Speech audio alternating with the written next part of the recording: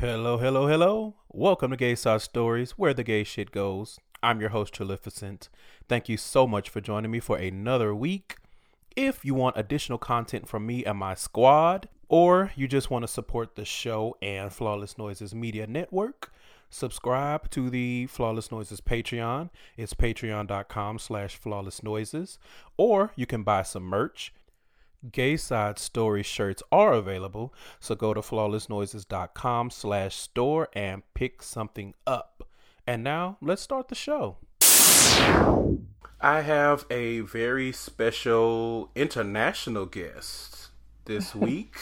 I have plus size style and lifestyle blogger and freelance journalist Stephanie Yeboah. Thank you for joining the show.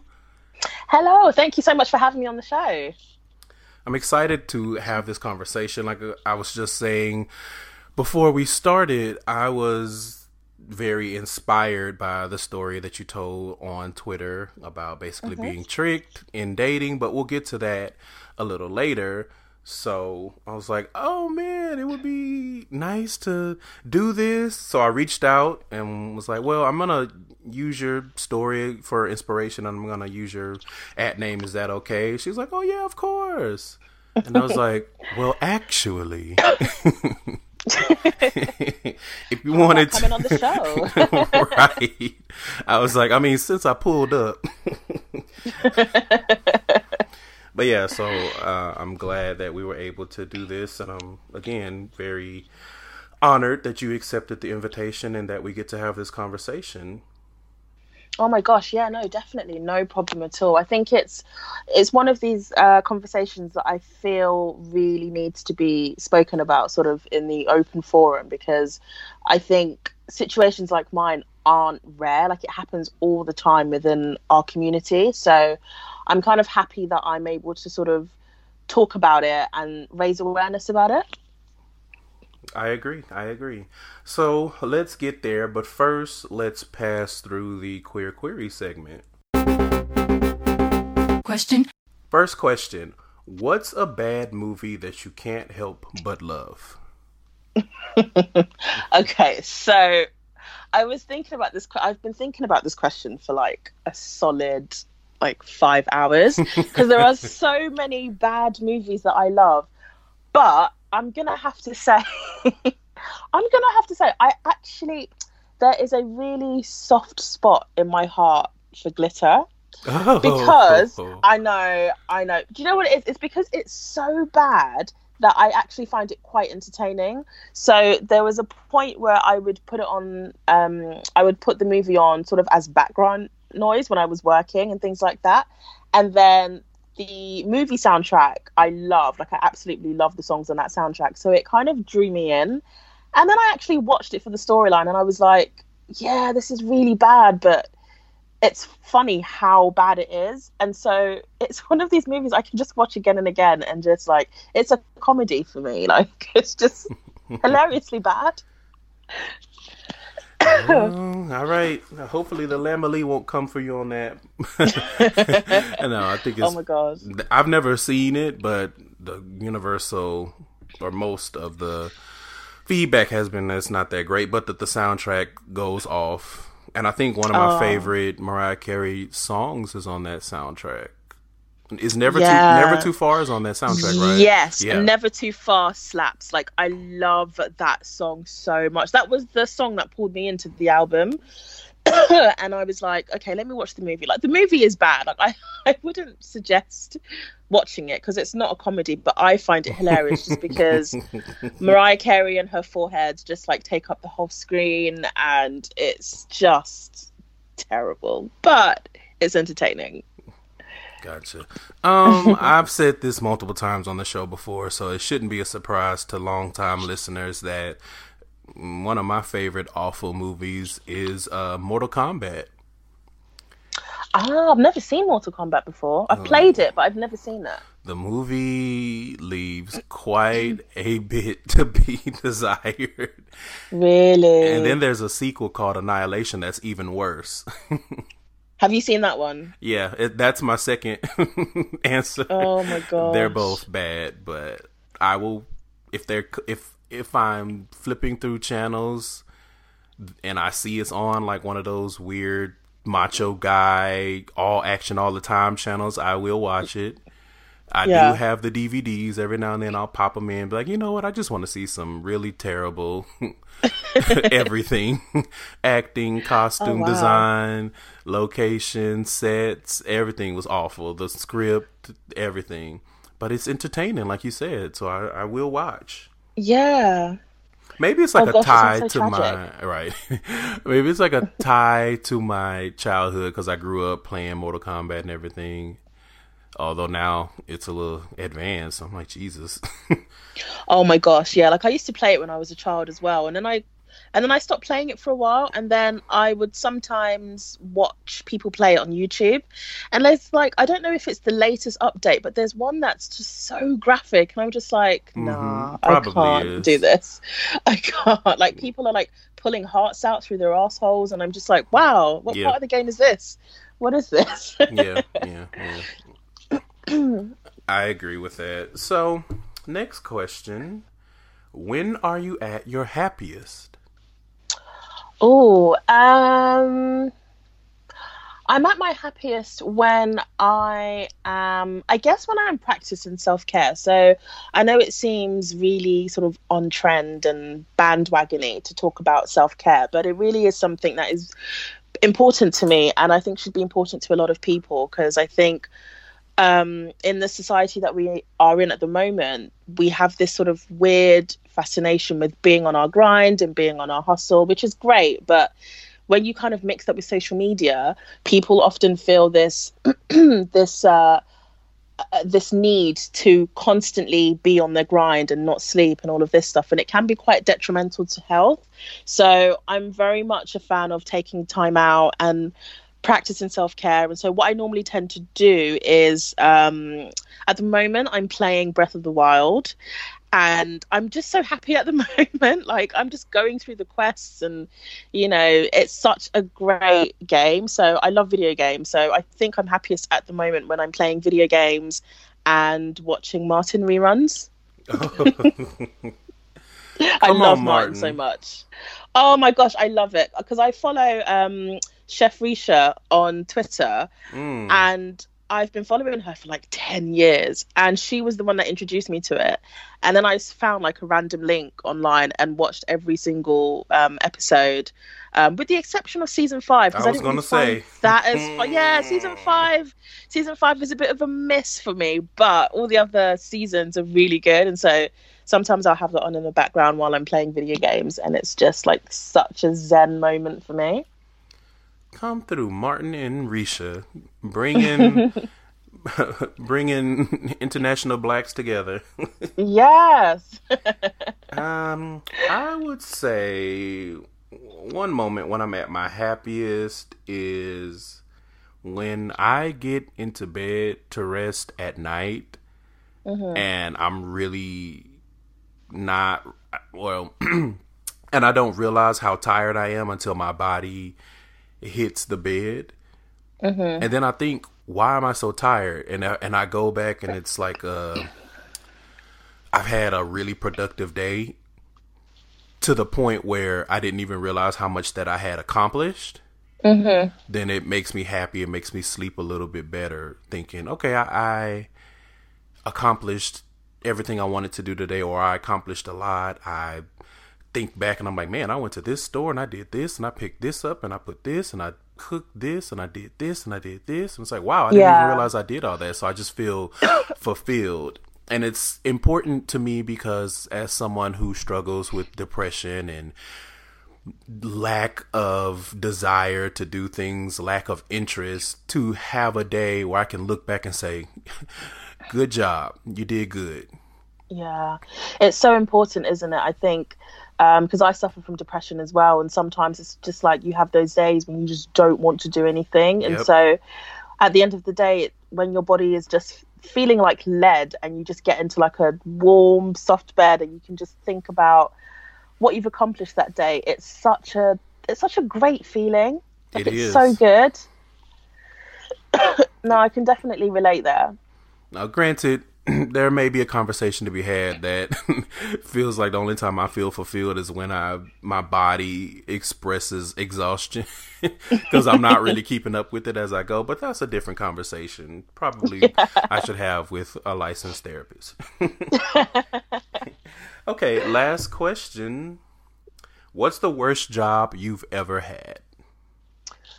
Oh, um, the worst job. Okay, so the worst job I've ever had, I think, would be a couple of years ago. I was working as a marketing assistant for a law firm, and the job itself was fine, but it was the first time I'd ever been in a environment that was very white, very, very white, and very corporate. And I'm very much a creative, and with the things that I do outside of work, which is like writing and photography and all of these other things, it was a very difficult atmosphere to be in, being the only black person at this small white law firm. We went through the daily rituals of these women trying to touch my hair. Ugh. And one of the girls saying that she said something about Africa, and it was just absolutely ridiculous that I actually had to go to HR because I was just like, I can't remember what it was, but it was terrible. Like loads of misguided comments about my ethnicity, and I had braids in one day, and then the next day I had like a wig or something on, and they were like, oh my God, how did that happen? Like, is your hair that long? And I was just like, no, it's not. And it was just a very racially hostile environment full of microaggressions as per usual. And it was horrible. Like all the jobs that I'd been in beforehand had always been very multicultural. Because being in London, it's with the exception of the city of London, most jobs and most places are really multicultural in terms of, how they hire and things. So because I was working in like the financial district, which was very corporate, and, it was just, it was really horrible. I hated it. And, it was just, I'd never experienced that much racial microaggression before in real life. It was just weird. Yeah, I can definitely understand that. Let's see. I feel like I may have talked a little bit about this. I'm going to give the abridged version, but one of my worst jobs was at this one engineering firm, and I was in a department, for the most part, full of women, which I've been in before. I didn't even think about it, but from my first day, I kid you not, there were women, brown women, at that, that were basically picking with me. Like, for some reason, they got it into their heads that I was there to work for them, and oh wow, I needed to do what they say, and I needed to do my work and their work, even though I was hired to do the opposite side of their work that they don't make time to do. Wow. And so they wanted me to do the outgoing stuff and help them with the incoming stuff. Mind you, it was 4 of them and 1 of me. Oh my goodness. That sounds terrible. You don't even know the half of it. So basically, it was so bad that it escalated to the point where we had to have a mediator from HR come and talk to. And it was so crazy because they left one of the ladies out, one of the black ladies. So it was me, the other black person, an older black woman, and then the 2 brown women. I think they're both of Latin descent, I think. So we'll say they're both Latinx.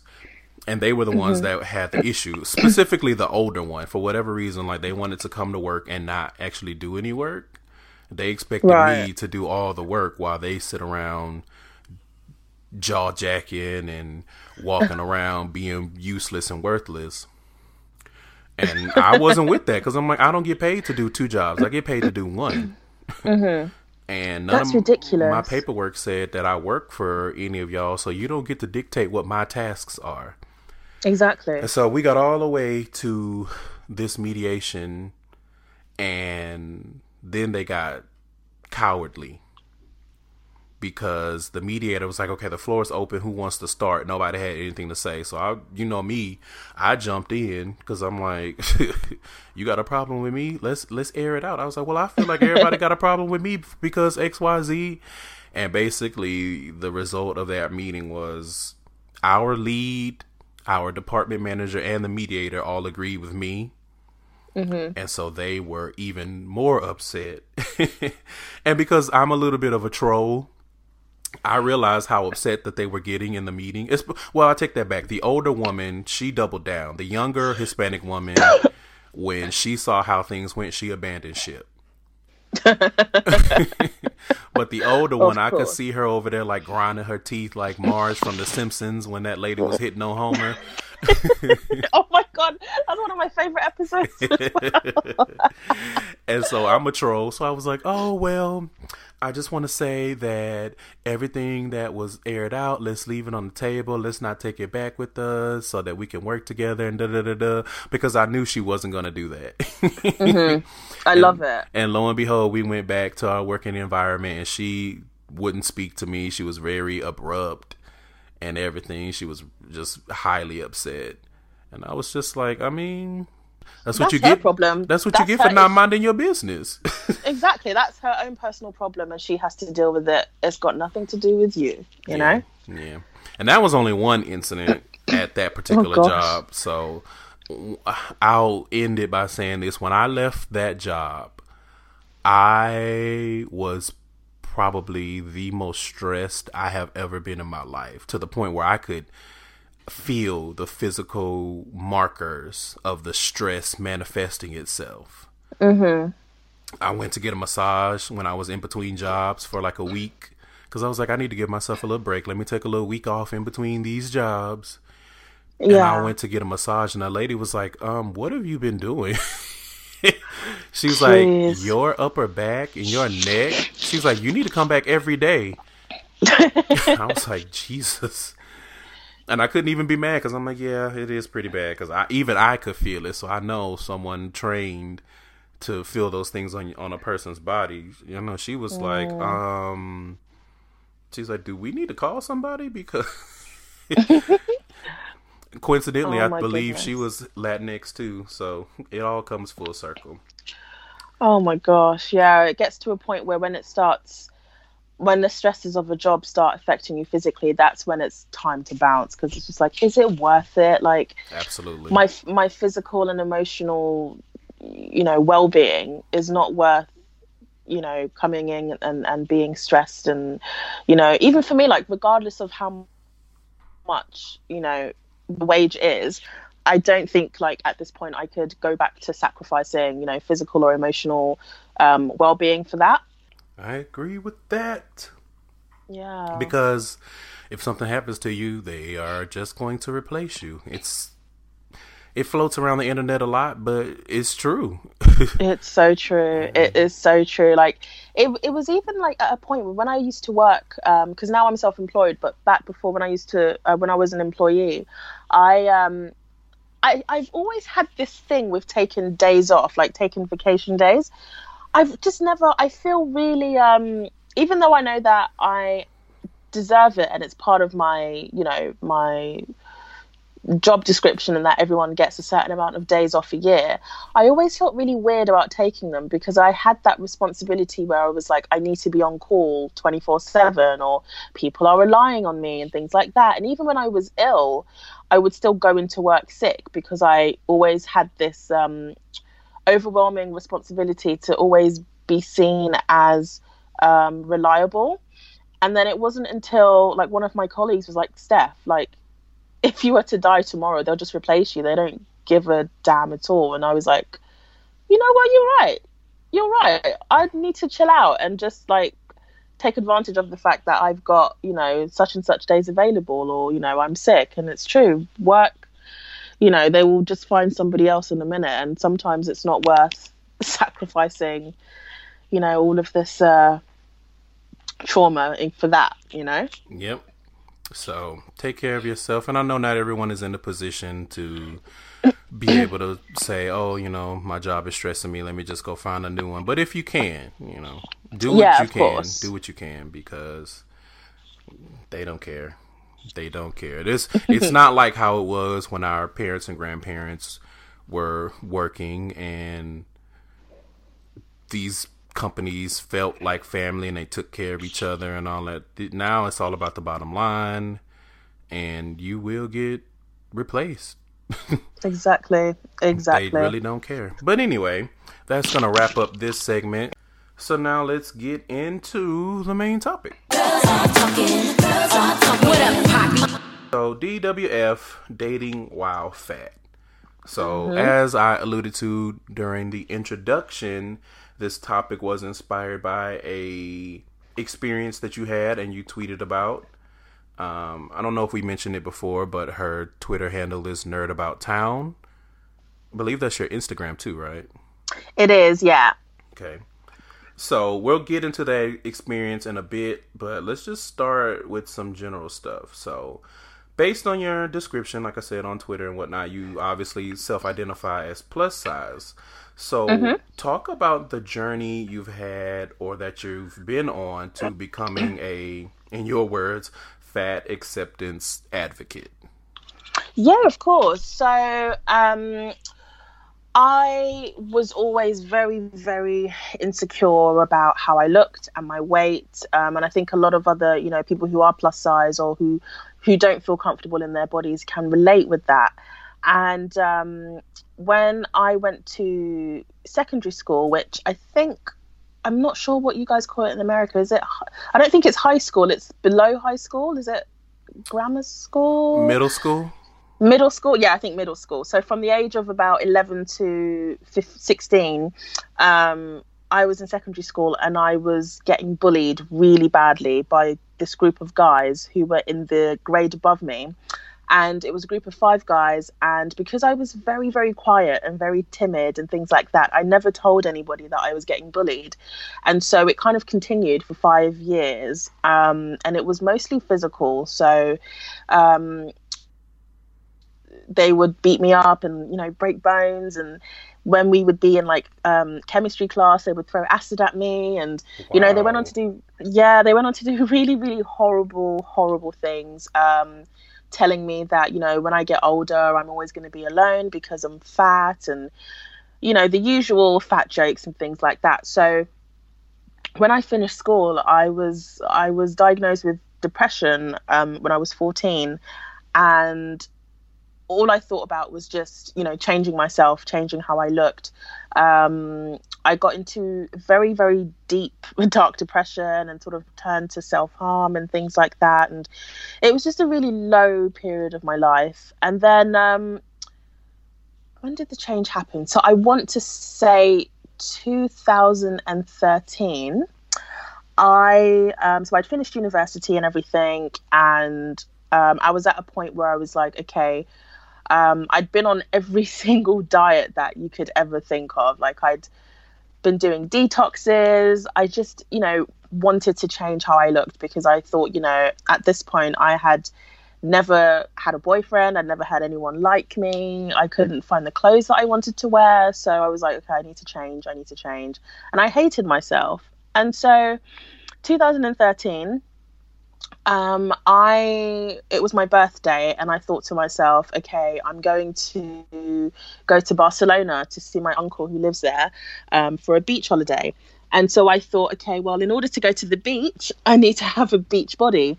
So 4 months before my birthday, I decided to go on a diet, and it was so dangerous. I did some pretty dangerous things that included sort of, trigger warning, by the way, throwing up after I eat. I was taking diet pills that I'd ordered from Russian websites, really dangerous stuff, fasting for long periods of time. And I ended up losing 125 pounds, I want to say. And I had the beach body. So my stomach was flatter and I had curves in the quote unquote right places and all of those things. And then I went to Barcelona.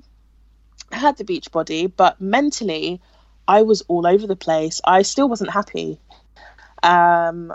I started seeing flaws in other places. I felt absolutely disgusting, even though, I think it hit home that I had done so much to abuse my body in order to get it to a state where people thought it was acceptable, that it really messed with my psyche. And I started to think, are these the depths? Are these the lengths that I'm willing to go to in order to get the approval of people that I don't know? Like, all my body has done up until this point is try and keep me alive, regardless and despite all of the abuse and harm that I've caused it.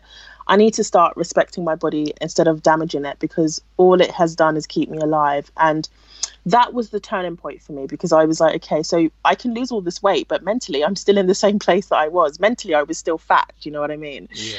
And then the year after that, I came to New York for a month. This was the first time that I've ever been to America, and I went to New York, and I was on my own, and it was just I had the most amazing time. I was staying in Harlem, and there were a group of women in the apartments below me, and they were all plus size. And this is around the time that plus size blogging started to get more popular. So there were loads of sort of plus size bloggers and things like that. And I would see them every morning when I left the house. And they were so confident. They were wearing the most amazing outfits, and they were just really confident and unapologetic in their bodies. And I was just like, it's just so easy. Like, it just clicks with them. Why can I not do the same for me? Mm-hmm, so then right. I was so inspired. And so I came back to the UK, and I was like, by this time I had already had my blog, but I was doing like lifestyle and beauty bits. And I was like, do you know what? I love fashion so much, and I want to show off, the stuff that I wear. So I decided to incorporate fashion into my blog and start asking like family members to take like full-length pictures of me. And so that's kind of how it started. So I started introducing fashion into my blog, and then I also use my blog as a platform to talk about my journey with loving myself and loving my body and getting that confidence. And so it's sort of been an online diary for me. And so as I guess my blogging began to get noticed a lot more, mm-hmm. I started talking a lot about the ways in which plus size women are treated in society. And I think especially plus size Black women, the way in which we're treated in society is just horrible. And I could see it a lot here in the UK as well. Like, it's absolutely disgusting. And so I made it a point for me to be very vocal on these things, because it's, all well and good me doing like fashion and being a fashion blogger and doing all of these things, but we're still not getting the representation that I think we deserve, because even within the body positivity community and all of these, inclusive communities, there's still a standard of beauty that needs to be adhered to in order to have that visibility. And that standard of beauty still is white, flat stomach, high cheekbones, and very, very pretty. And, there is no correct way to be fat, basically. And so I'm kind of here to just talk about it and, open up these conversations so that people know that, there is a subsection of a community that is still treated really badly. And, if people can open their eyes and have a conversation about it, then hopefully in the years to come, we can start to see a bit more of a positive change. Yep. So I'm glad that you took your time and you really broke it down step by step, because mm-hmm. I think it's important to highlight that these journeys, unfortunately, are usually lengthy. Yeah. And it's not typical to have a day or have a morning where you wake up and you have this epiphany and your entire life changes, and then the next day you are a brand new butterfly. You just mm-hmm. emerge from a cocoon. It doesn't happen overnight.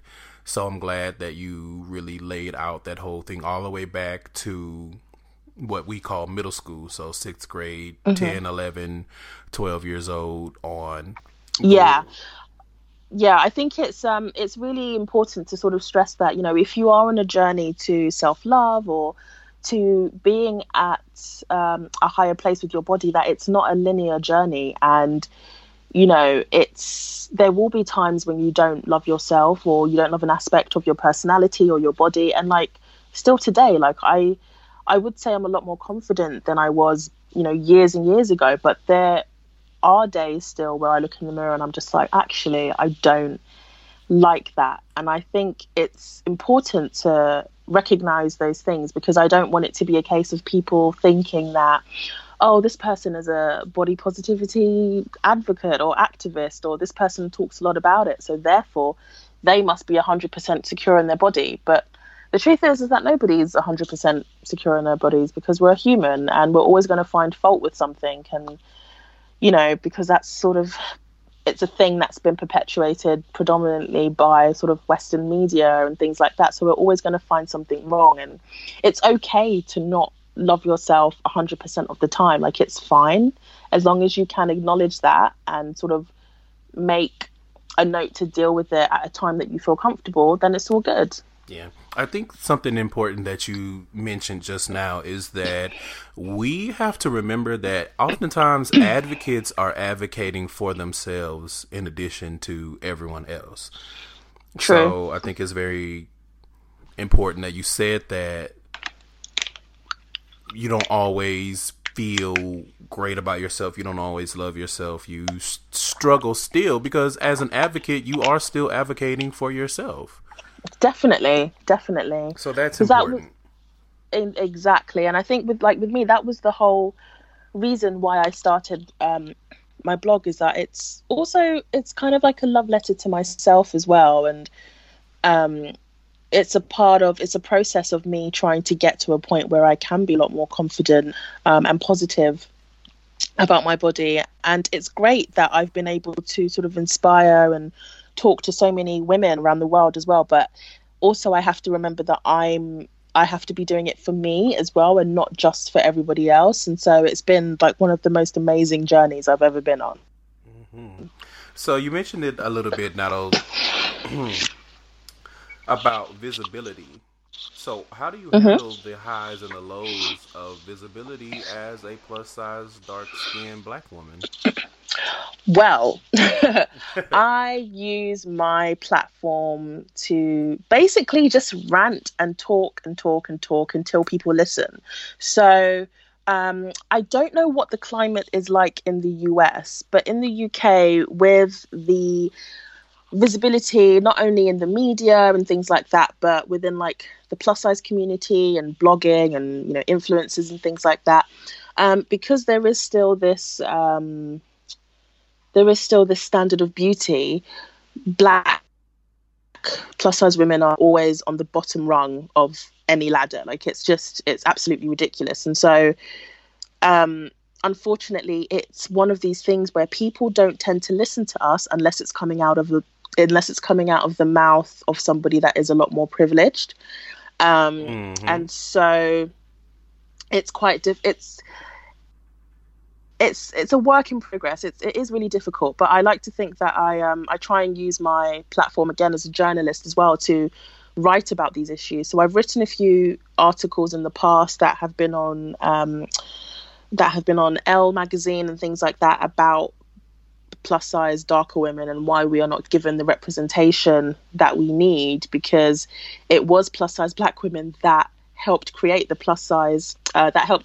body positivity community. And it's weird that a lot of people don't know this, because again, we have no visibility, but it was Black plus size women, specifically in America, who did help found that community. But now we've kind of been marginalized. So it's just a case of just trying to be as loud and as unapologetic as possible. At the moment, it's London Fashion Week here, and I plan on showing up and showing out and showing that, Black women, Black plus size women, we deserve to have a space here as well. And I'm always encouraging young women here, young Black plus size women, if it's something that they want to do, to just carve out your little space on the internet and just take up space. I think that's the most important thing that I want to stress, is that if you do have a platform, or if you do have something that you want to say or get off your chest, take up that space, and we need to sort of stop making ourselves smaller for other people's satisfaction, because we are as worthy and as deserving as everyone else. And at the moment, I'm so happy that, you know, we've got people like Lizzo, she's just like, she's absolutely amazing. I love her so much. And she's, you know, she's on all of these nighttime shows and performing and doing all of these things. And then I think, was it yesterday, I saw this trailer for this new movie with Octavia Spencer called Ma. Yeah. And it's like, we're getting a Black plus size woman who is not now I get that she's kind of playing the mammy role, but it's very insidious, and it's, you know, she's playing an actual villain, right, who is, you know, seems multifaceted. You know, she's not just playing the sassy best friend, or she's not playing the man hungry hypersexualized fat woman. She's actually playing a character in a horror movie, an actual villain with some layers and some depth. And, you know, this is the first time I've ever seen a Black plus size woman as a proper villain in a horror. And as a horror fan, I can't wait for the movie to come out. And I just wish that we could have this much visibility on an ongoing normal basis. So basically, you just kind of keep going. Basically, yeah. You know? Yeah, through the good, going. Through the bad. Mm-hmm. Just keep pushing, which is pretty much the mantra for most marginalized groups, especially ones of color. We just kind of keep going. We don't stop. We don't give up. We are survivors. Exactly. We just keep going until somebody listens to us. So let's get into specific experiences. Uh-huh. So start off with some good experiences that you've had dating while fat, and then we'll get into the controversy. Good experiences. Oh, let me think. So this is really depressing, but I have not had, with the exception of like the one relationship that I've ever had in my life, which was absolutely great, and I'm still trying to get over that breakup, but I've only ever had one relationship, which was amazing, and that was a great experience. And it was very it was during the time when I was still sort of on my journey to self-love, and, you know, we met on Plenty of Fish, of all places, and I actually ignored him for about 2 weeks because I just didn't believe that he liked me. And it took me a long time to tell myself that actually this guy likes you in a non-fetishy way. You know, he likes your body, he likes your personality. And so, yeah, it took me a long time to come to terms with that. And that was a great relationship. We kind of lived together and traveled together, and it was always very interesting because obviously I'm this, you know, 5'7" fat Black woman, and he was this 6'5" white guy, and very, like, he looked like Prince Eric from The Little Mermaid. Like, he was very, very handsome. And so a part of it was just like, I can't believe that this very, very conventionally attractive guy is going out with someone that looks like me. And it was just weird going out in public because you'll see people, like, even though the UK, you know, we have a very high interracial dating rate. I think one of the highest, if not the highest in Europe. It's absolutely high. But when we would go out, like, the staring was just ridiculous. And people would come up and say how lucky I was to be with him, and all of this other trash. I know, it was just ridiculous. But yeah, that was the one good experience that I've had. And then after that, it kind of just went downhill, you know. So one thing I want to highlight real quick in that is how critical it is to have someone say the things that you're saying about not having a lot of good experiences, and that's even in spite of your visibility and all of the things that you have going on. Because I've talked about this a little bit before, but a lot of times when people ask me similar questions about my experiences, and I say, okay, well, I don't have a lot. I, you know, have had this, I've had this. And it's always, oh, I don't believe that because X, Y, Z. And it's like, okay, but you're my friend, or you're somebody that finds me attractive. So, of course, you're not going to believe it, but it also is a slap in the face because it's like you ask my experience and I tell you, and then you immediately start invalidating it.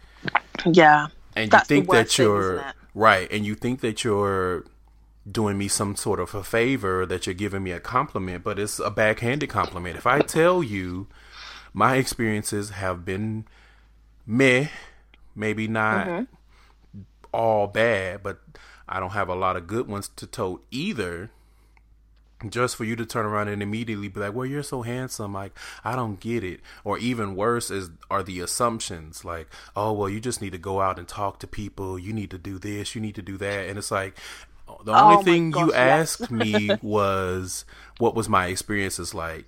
And because I have a negative experience that I'm telling you about, it could have been something recent, your immediate thought is, or if I say I don't have a lot, your immediate thought is, oh, well, you must be holed up and can't nobody get contact. And it's just like, okay, but you didn't ask me what I do. You asked my experience. So it's so annoying when people do that. Like, I completely get where you're coming from. And it's just like, I'm trying to share with you something that, you know, whether it's a traumatic experience or whether it's a horrible experience, but yet you're invalidating what I'm trying to say. And then you assume that it's because of this, that, or the third. But yeah, it's just so horrible when people do that. I don't like it at all. And I just recently had this on Twitter. I was tweeting something, or maybe I was replying to something, and it was another bigger guy, and we were just kind of like, yeah, you know, we don't really have these types of experiences. Don't be telling people that just because they don't have good dating experiences that they must not be doing XYZ and they need to go outside. And somebody replied back and was like, oh, I do this. And it's like, yeah, you need to think deeper and not just say, oh, you know what I'm saying? Because it's just like, I don't know, people have and I think a lot of people don't even realize that they do it, which is even worse.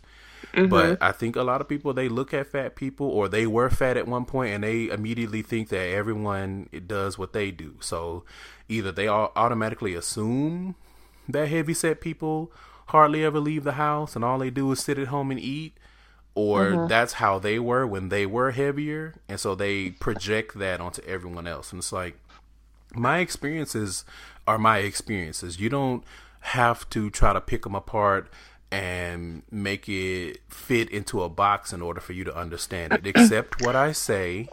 Yeah.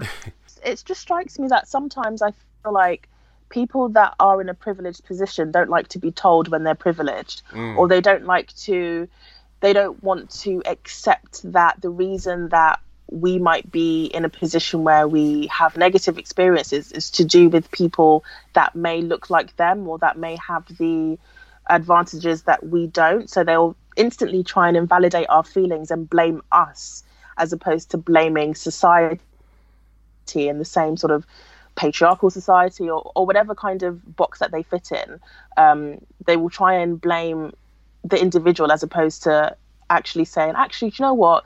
These are your feelings, and I'm so sorry that this happened to you. We really need to do better as a society, or, you know, women, we really need to do better, or men, we really need to do better. Instead of sort of calling out those people, they want to sort of impose it on us as us being the problem, which is not always the case. Like, sometimes, you know, there are specific communities or people that have it a bit harder when it comes to dating than others, and, you know, it's not fine, but those need to be respected, and it needs to be, you know, it shouldn't be invalidated just because you think, well, maybe it's, you know, it's been easier for them. It doesn't mean that our experience will be the same. Yeah. And another thing on that is, as you said, not every fat person is seen the same way, because there are acceptable levels of fat. There are the thick versus fat wars. You know what I'm saying? Like, for women, you know, we know that quote unquote fat is usually just a very curvy woman that is not a size 0. Yeah. Like, someone that like, oh yeah, she plus size, because even in modeling, like, plus size is very small. I mean, considering, right? Yeah, it's like it starts at like a US size 8, I think, or Mm-hmm. something like that. It Yeah, starts it's not. really I don't know for sure, but it's not very high, and it's just like, okay, but that's like a regular woman size. Like the average woman size is considered plus size, and it's like, are the scales tipped? But to close out what I was saying, it could be as simple as just asking for the parameters of what the person is saying versus making assumptions. So if you go to a person and you say, and it doesn't have to be a fat person, it could be a femme, gay man, it could be, I don't know, whatever other minority, and you, if the conversation comes around and you're like, what are your dating experiences like, and they tell you that they've mostly had negative, or it just hasn't been good, or they just don't have the experience, then maybe ask the questions. Okay, so where do you meet people? What do you do? What do you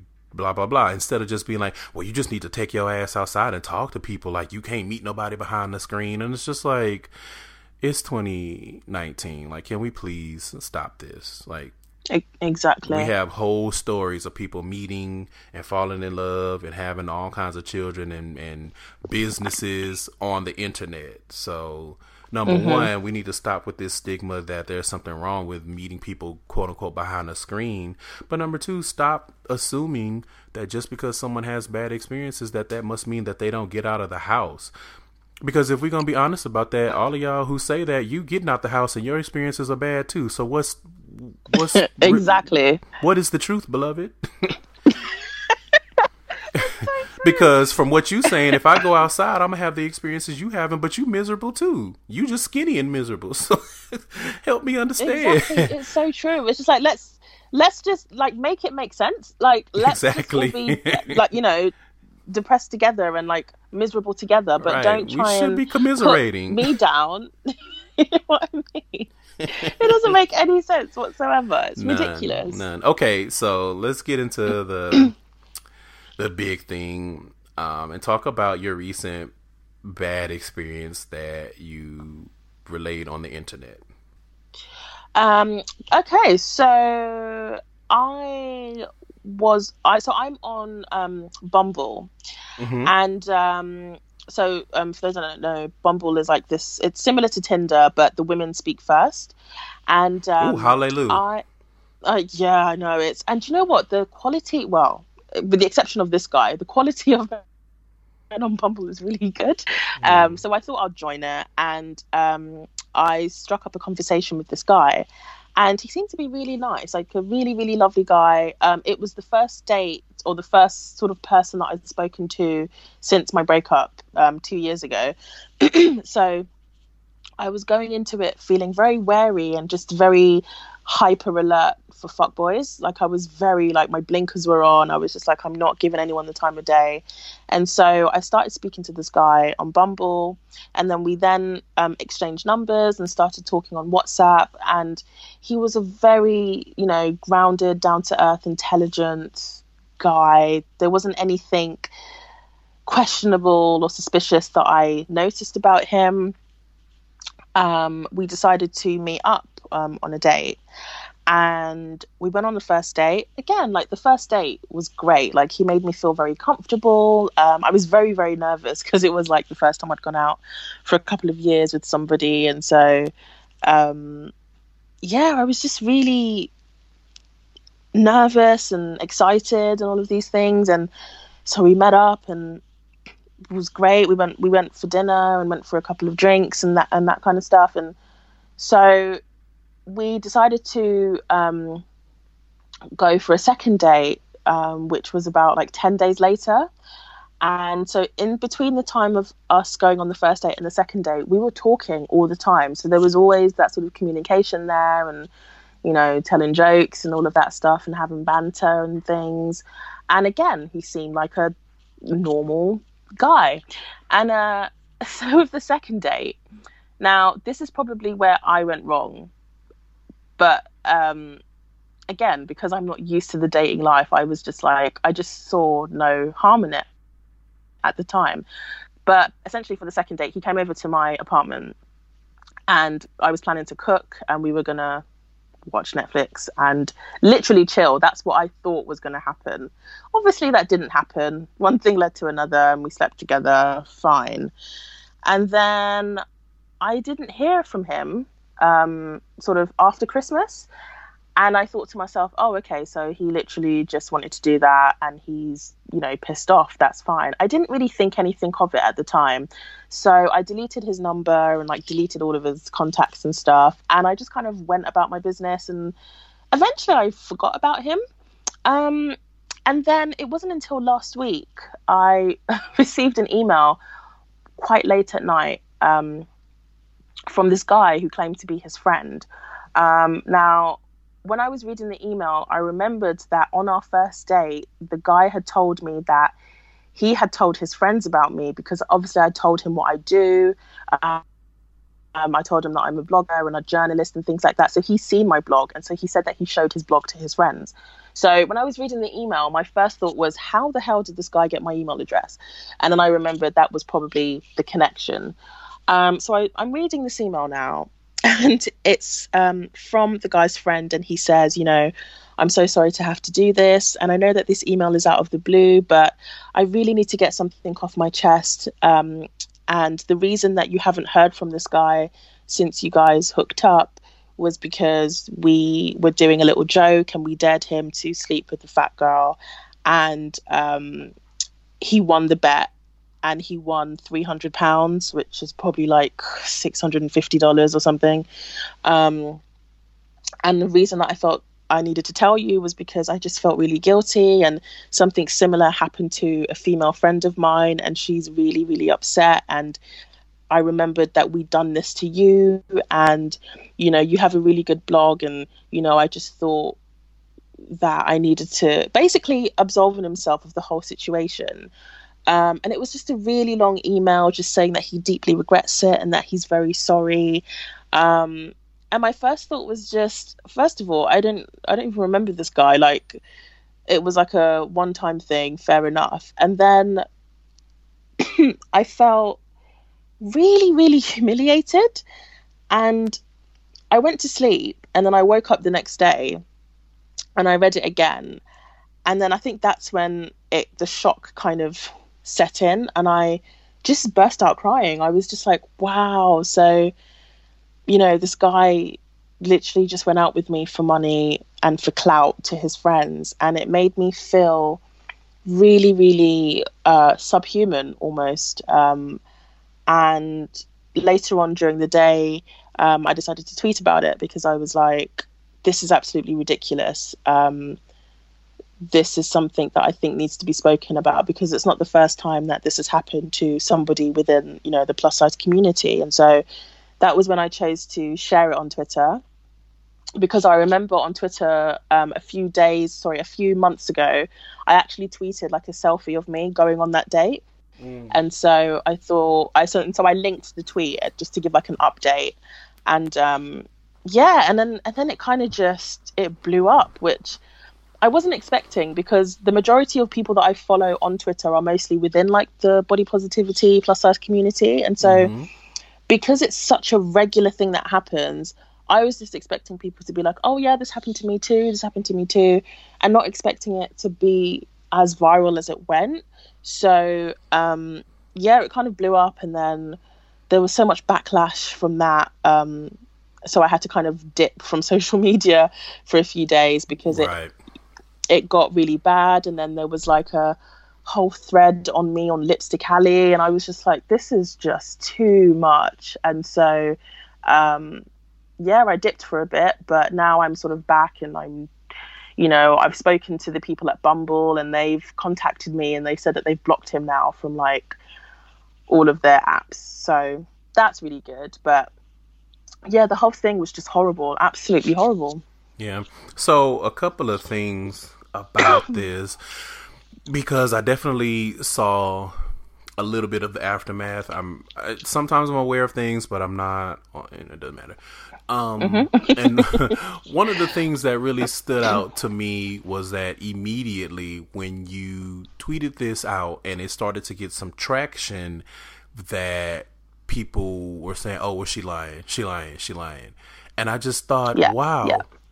Here's another example of a woman, a black woman, and a plus size woman. Let's get all of your intersections, at least the main ones, because I know that there are more, because we're complex onions. We have layers, like Shrek said. But I was just like, what is it about, I don't know, society, Twitter, where it's like a woman is never believed? Like, why would you automatically assume that this is a lie just because it seems unbelievable to you? And I saw people going back and forth. I even saw a few tweets from my friend Candace, and she was just like, even if she was lying, the fact that y'all are sitting here acting like men don't treat plus size women, especially black ones, like trash literally every day, is wild. Like, how is it that you see women treated badly and you see the advocacy for plus size women all the time, and you can hear this story and automatically think, oh, she must be lying? It's like, what do you get out of lying about this? Because that's the thing. That is the main thing. I was really, really confused, and I think the backlash was so much so that because I wrote an article that accompanied it as well, and I was actually told by the editor that I couldn't put his name in for legal reasons, which was fine. But then it got to a point where I was getting so much hate from people that I actually uploaded the email, the initial email that I got. So it was a pure, raw screenshot. And then my friend called me like 20 minutes later, and she's a lawyer, and she was like, Steph, take that down, because if something happens, like, you don't want to be implicated in this. So I took the email down because it had gotten to that, and I feel like I shouldn't have had to do that, but it got to a point where it was so bad. And I think, to be completely honest with you, the thing that really, really, really upset me was that the bulk of the hate that I was getting was from black people, but specifically African American. So it was actually a lot of my Twitter faves, a lot of people that I've been following on Twitter from like black Twitter for years, who I saw were saying such horrible things. So a lot of the things I was seeing was, oh, the guy was white, so I don't feel sorry for her. She shouldn't have gone out with the white guy. And I'm just like, okay, so you're trying to say that black men aren't fat phobic? You're trying to say that black men don't treat fat black women like shit? Obviously, this is not an all men, and it doesn't apply to every man, but especially like in the UK, like fat black women are not approached by black men at all. Like, they would prefer to go out with fat white women over here. We are kind over of left here in too. the dust. Is it the same over there as well? You haven't seen all of the memes and jokes about how the skinny black dudes are always with fat white women? No, I haven't. Oh yes, I haven't. Oh yeah, that's here too. It's just, and it's ridiculous. And so, it really hurt that it was sort of people that I look up to, or people that I've followed for the longest time, sort of making memes and jokes out of it. And I just thought, the lengths that people are going to discredit black women, it just made me feel, it made me feel really horrible. People saying that I was lying, people just assuming that, black men aren't capable of pulling pranks like this. And, I can't speak for, African American men, but, black men in the UK are definitely capable of doing it. When I was in middle school, it was black boys that were bullying me and beating me up and calling me all of these names. And it's definitely a sentiment that a lot of plus size women in the UK can resonate with, in terms of not feeling desired or not feeling wanted by fellow black men. And that whole I guess conversation about black men and black women and fat black women, like, I've always actively avoided it, because it's always been a thing where I don't really know how to phrase it. But like, for me personally, I've never been approached by a black man. I've never been chatted up. I've never been wanted or anything like that. And it's similar to what you said earlier, in that anytime I would express that, people would say, oh, well, you're not going out, or you're not putting yourself in the right environment to meet guys, and you're not doing this and you're not doing that. And it's just like, well, no, that's not the case, because I always go out. It's not that, it's just they prefer to go out with white women. So yeah, it was just the weirdest thing. And it was definitely disappointing seeing, some of the comments that I did see from people that I follow, and their reactions, and them not being sympathetic because the guy that I did date was white. And it was just a lot. Really crazy to me. And I saw kind of a analyzation of a tweet that kind of went both ways, because the person, the way that they worded the tweet kind of left it open-ended to a degree. So it's like, on one hand, I saw people like, yeah, like, he was white, what did she expect, blah blah blah blah blah, like, these white people are devils. And then on the other hand, I saw a different interpretation of the same tweet, where they were like, yeah, like, I don't know why y'all think that this is exclusive to black men, like white men treat fat black women like trash too. But just the whole thing blowing up, and immediate digs into like your credibility. And I just something that I've just been noticing more and more over the last few years is like, marginalized groups, when something happens to us and we speak about it, we're almost always immediately kind of put on trial for our own trauma. Yeah. Because if you think about it, when black men, let me rephrase, when cis-het black men open up and they say something, you don't see a lot of things about, oh, they lying and how can we believe them, and people digging into their past and trying to find a way to discredit them because of something they tweeted in 2010. But let that black man be gay. Let him be LGBT. Let it be a black woman. Let it be a black woman that's LGBT or plus size. Then it's like, we have to fight against the experience and what happened to us. And then we also have to fight against all of the naysayers who automatically are like, nope, you black and you gay, you must be lying. Nope, you a woman and you fat, you must be lying. Nope, you black and XYZ, you must be lying.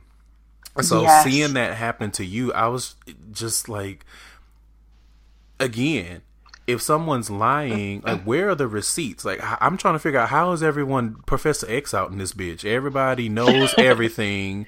You know everything that happened. You use Cerebro to not only go into somebody's head to see what happened, but you got a visual representation, a replay of the thing, and you know exactly what happened, and what you say goes. They are lying. You know everything.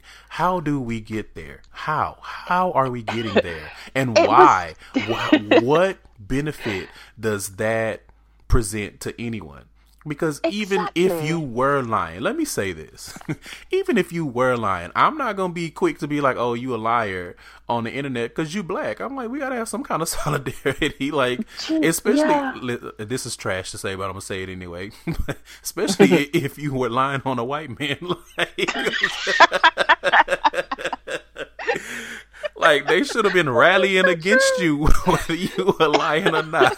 Like, you lied on a white man. Like, I'm like, that's so true. Though. If that's not gonna bring us together, then what is? That's so true. No, you've hit the nail on the head. Like, it's so true. And you know, when the whole thing was happening, I went through a stage of I was quite quiet because I was blocking people, and as I was blocking people, I was making like a mental note of the types of people who were, you know, saying all of this abuse. And it was just so funny that it was, you know, again, it was like predominantly black men, and then like obviously white men, and then like some white women as well. And I saw this on Twitter like a couple months ago. I can't remember who tweeted it, but somebody said that like straight black men are like the white women of our community, or something like that. It was something hilarious like that, and I was just like, yeah, I could kind of see where they're coming from, in that sometimes, I don't know, I just feel like you said, if it was a black man that had gone, or a straight black man that had gone through something, you know, really traumatic, because, you know, underlining this, it was a very traumatic thing for me to have to experience. I feel like because of the way in which black men are depicted in society, you know, always as the villains, or, you know, but they're the ones that are always getting shot or killed by police. So it's automatic in us as a society, or as a community, sorry, to rally up against black men, because we want to protect our black men. We want to make sure that their voices are heard. We don't want them to have to always have or subscribe to that hyper masculine kind of identity. We're very, very protective of black men, especially black women. But then when it comes to men that aren't straight, or if it comes to black women or plus size black women, or somebody that doesn't subscribe to what society or black society sees as normal, when we're talking about our trauma, then suddenly it's they're calling us females instead of women, or they're calling us, it becomes very dehumanizing after a while, or suddenly we're lying, or suddenly we're doing this for clout. And it's just like, and I said this on Twitter, and I know it sounds very arrogant of me to say, but I had to go there. I was just like, I don't need the clout, because I already have clout for the work that I do on my day-to-day. Do you know what I mean? Like, I don't need to have any more visibility, because I've got articles in Vogue and Elle already for shit that I've done. I don't need this. I would never, I had to go there. I really did, because I was just like, I'm tired of people thinking that I'm lying to get some sort of attention. Like, I had to log off because I didn't like the attention. Like, it was just so overwhelming. Like, I've never received that much online attention before. But I have to be honest as well, along with the negative, there was a lot of love that I got as well. There was a huge outpouring of support and love from people, both in America and the UK and other places around the world as well, where people were also sharing their stories about this happening to them. And surprise, surprise, the emails that I got, a lot were from black plus size women saying that this had happened to them, but not white men, black men. And so I was just like, I see. It's okay. So that's the gag. Like, it was just crazy. And I do think there's a lot of work that needs to be done sort of within our community, regardless of, the diaspora or where we're based, just in terms of supporting our own and supporting people in our communities that aren't just the, cis-het people of the world, like people that come from all different backgrounds and sexualities and weights and things like that. Like, we all need to kind of support our own and come together and stop all of this sort of interracial bickering, or do you know what I mean? Like, bickering within the diaspora and whatnot. Yes, exactly. So I'm glad you said that. So let's wrap the conversation up with that. Besides the support, how else do you think that dating while fat can get better? From the outside and the inside, let's say. I think from the inside, I think it's just a case of getting to a point as plus size people or as fat people where we can be confident enough to know that we deserve better, and to not accept scraps from people, and to not settle as well. Because I think a lot of plus size people, we tend to settle sometimes because we tend to assume that, this is the best that we're going to get. So, I might as well just go for this guy that's been, in prison 8 times and is on trial for arson or something like that. Like, we tend to, I guess, lower our standards because we feel like we are the low standard, so we might as well opt for trash. And I think it's a case of just empowering ourselves and knowing that, it doesn't matter if you're 200 pounds, 250 pounds, 300 pounds, whatever the case may be, you still deserve to be here, and you're still deserving of the same love and respect that everybody else is worthy of, regardless of if you are healthy or unhealthy or whatever the case may be. You are deserving of that love, and to just have those standards when you are going out into the dating game. And I think from an external point of view, I think it's important to educate society on the fact that, plus size women are not just here, or plus size men, plus size people in general, we're not here for your sexual fetish gratification, because a lot of us do get fetishized or ignored and things like that. And I think there just needs to be that conversation opened about the fact that there is a lot of abuse that goes on with plus size people, because we aren't seen as human. We're not seen as the same as everybody else. And so if people can start treating us like multifaceted human beings that can be successful, and not just, you know, the best friend or the unfortunate best friend that's lucky in love, or, you know, the mammy, or whatever the case may be, when they start seeing us as human beings, then hopefully, you know, people, men, women, whoever, can start to see us, as opposed to, oh, look, it's a person in a fat body, yuck, disgusting. They can actually see us as successful people who are doing things with our lives and who are confident in ourselves. Yeah. So I'll punctuate that by saying we are more than our fatness, and that should not need to be said, but we will reiterate as necessary. So true. So that, I think, is a good first step to an improvement for dating and really just life in general for plus size people, for others to see that we are more than just whatever weight that you feel is so unattractive on us, or in general. Because sometimes, like I said, it's that blanket stuff that you see on Twitter, like if you were a female and you more than 125 pounds, you a fat cow, you need not to eat until Christmas. And it's like, okay. And then you turn around and you see a thread where it's like women 200 pounds post, and you see all these shapely, fine women. And it's like, y'all don't actually know anything about weight. You don't know about distribution of fat. Exactly. Like, y'all don't know anything. So please be quiet and stop trying to limit our worth to what the scale says. Exactly. It's so right. It's so true. Well, that wraps up what I think was an amazing conversation. It was so interesting to hear these different points of view, not only from the cis-het woman standpoint, but also from a UK standpoint. I'm always curious to see how things are different and how they are the same for Black people in other parts of the world. So I'm glad that we were able to do that, and I want to thank you again for agreeing to be on the show and for regaling us with the tales that you have and the experiences. I think it's very important to highlight these things. So tell people where they can find you. Oh, thank you so much. Thank you so much for having me on the show. And I hope that it can go away as well to opening up this really important conversation on the way in which, you know, plus size people are treated.